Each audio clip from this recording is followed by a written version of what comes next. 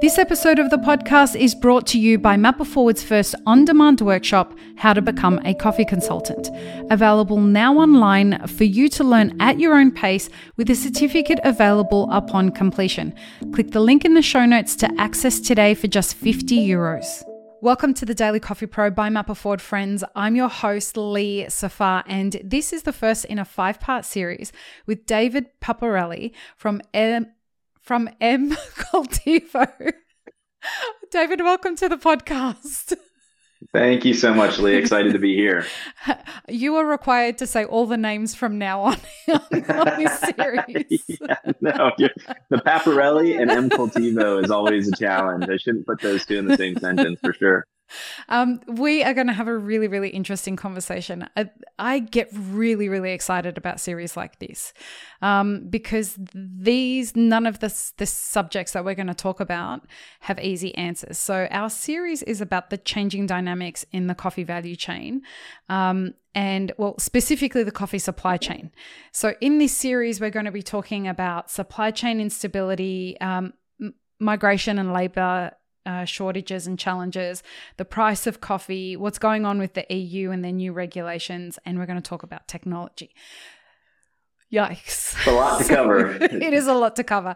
And I have to say, this delightfully broke my brain while I was getting ready for this series. So hat off to you, sir, for achieving that status. That really, I rarely get to the point where I'm like, I can't find any information on most of these subjects.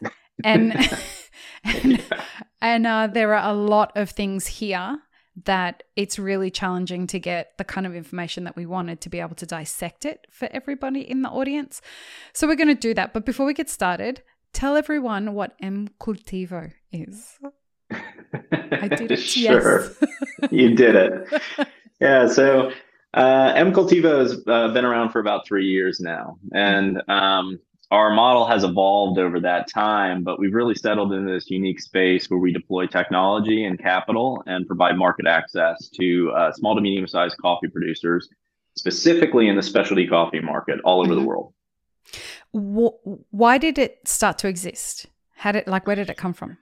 Yeah, it started out with this really kind of basic idea. Had an opportunity to go get a master's at LSE and take a step back from the coffee industry that I've been in for a long time and take a look at some more of these fundamental challenges in coffee. And one that kept coming up was this idea of information asymmetry or information imbalance in the coffee supply chain. So at a very basic level, that means that buyers have a lot of information and suppliers or producers, they don't have a lot of information. That creates this negotiation imbalance. And so we sought to correct that imbalance a little bit. One way to do that was with technology. So we started off with this really kind of simple product, which was we have all this access to pricing information just from being on the buying side of the coffee industry. Let's start sending kind of SMS text messages out to coffee producers all over the world with that pricing information so they can start having a little bit more clout in their negotiations. And so it started there, and then it kind of expanded into supply chain traceability and information on yield rates and currency exchange rates and all these other things. And then we realized that if we're tracking all these assets in coffee all over the world, we should consider that almost like in its own asset class, and we can invest in those. So we can provide financing against those assets on our system. So we started doing that for coffee producers.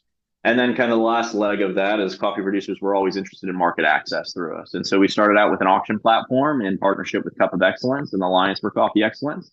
And we provided that, and we've expanded since then to more marketplace concepts and offer sheets. And so we're trying to just kind of connect the entire thing. But the core fundamental mission of the company was to correct that information imbalance to start with. And it's just flourished into all these other services and products. And it's very exciting to watch. We have to shout out Diego Barayona because he is how I found out about you, and they have their auction coming up, folks, very soon. So make sure that you check out their Instagram, Los Pirineos. Check out the Instagram. Sample boxes are going out for that auction currently.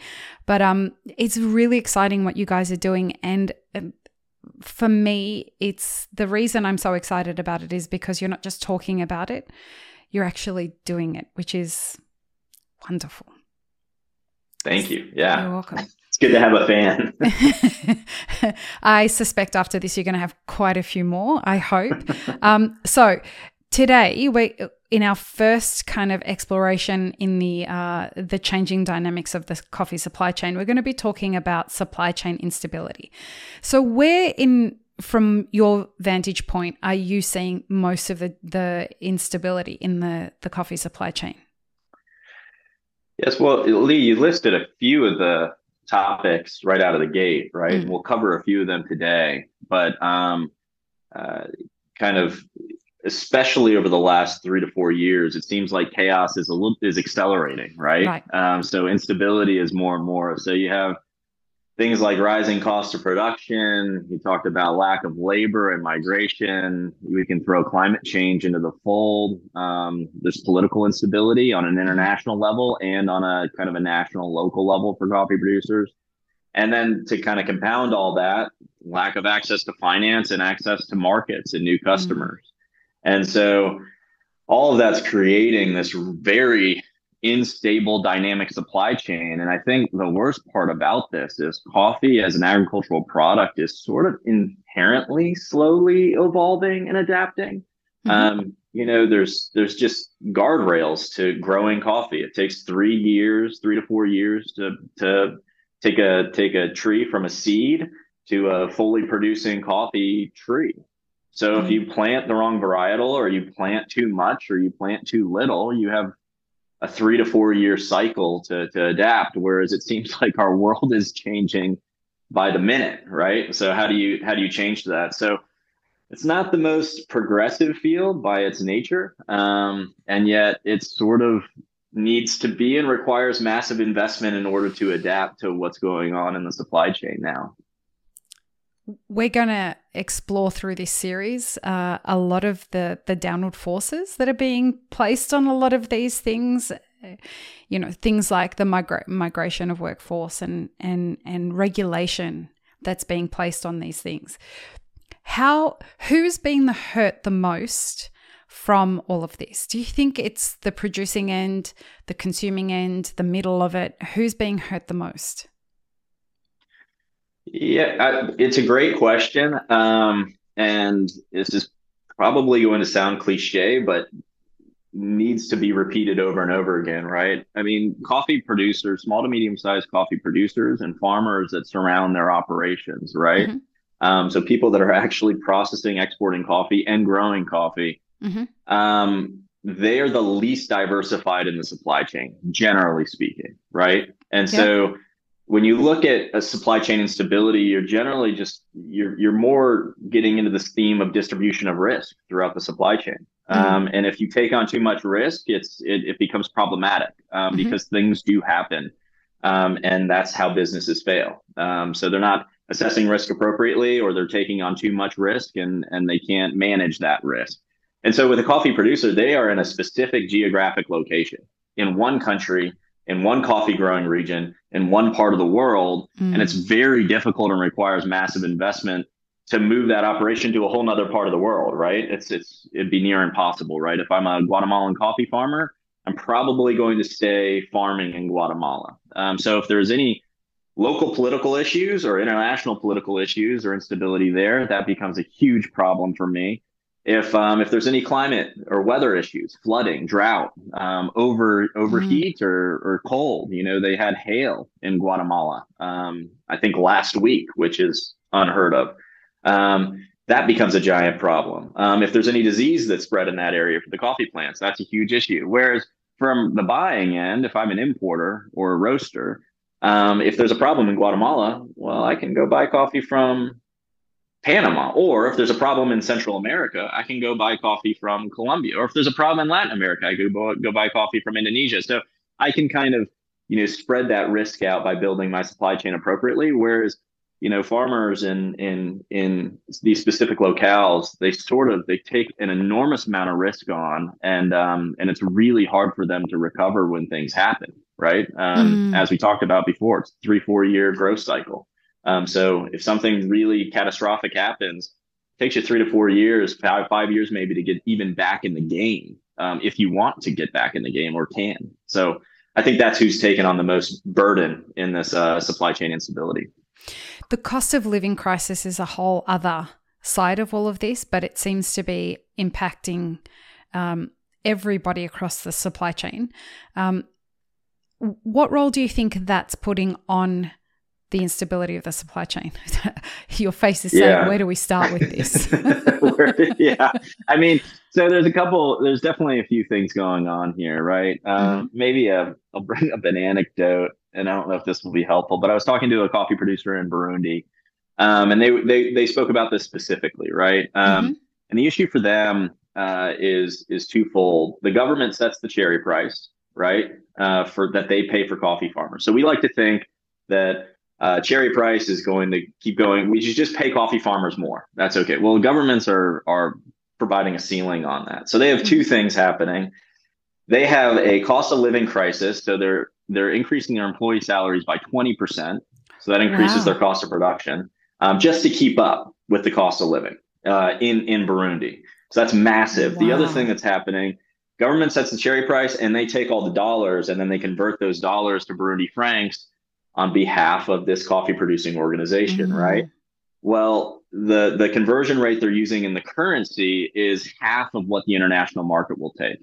And so not only do they have the cost of living crisis where they're increasing salaries by 20%, cherry prices have now effectively doubled in some way because the currency exchange from dollars to Burundi francs. And so I guess my point on the cost of living crisis in the developing world or these emerging markets is it becomes an exponential problem because you have a currency conversion and volatility problem to the value of that local currency and the cost of living crisis on top of that. And so to keep up, you might have to increase your wages by 20%. Your labor is going to be 70, 80% of the cost of your operation on an annual basis. And so lots of a crisis that we all know very well in a place like Australia where you sit, in a place like the UK where I sit, but it is exponentially worse in the areas that coffee is produced. Yeah, I mean, everyone's feeling it, but people are feeling it more than others. And dare I say, I don't know that we've even started to get to the worst of it. Yeah, I don't think so. No, it's going to be interesting moving ahead. And this leads us perfectly to the next episode where we're going to talk about migration and labor challenges, because those labor and migration challenges are they're not only challenging for the employees, but the employer now has to figure out new problems that they have to solve as this becomes an escalating issue. So join us for the next episode, folks, where we talk about this. This is something that I feel that we're going to see the flow-on effects of these challenges ripple over the next couple of years and have effects both in supply of coffee and the pricing of coffee and the availability in general. But so join us for the next episode, folks. Thanks, David. Peace, love, and peanut butter. Have an amazing rest of your day. Thanks for tuning in, friends. There are 2 ways you can support this podcast. Firstly, become a paid member of our YouTube channel. Secondly, you can join our Patreon for as little as $3 a month. Both have options for exclusive ad-free content and early release content. Don't forget to subscribe and share this podcast with your friends. The Daily Coffee Pro is produced by Map It Forward, and the music you're listening to is called Run, Run, Run off of my album Laundry After Midnight. To get older episodes of this podcast, as well as more information on Map It Forward, head to mapitforward.coffee. You can find links and more information in the show notes below.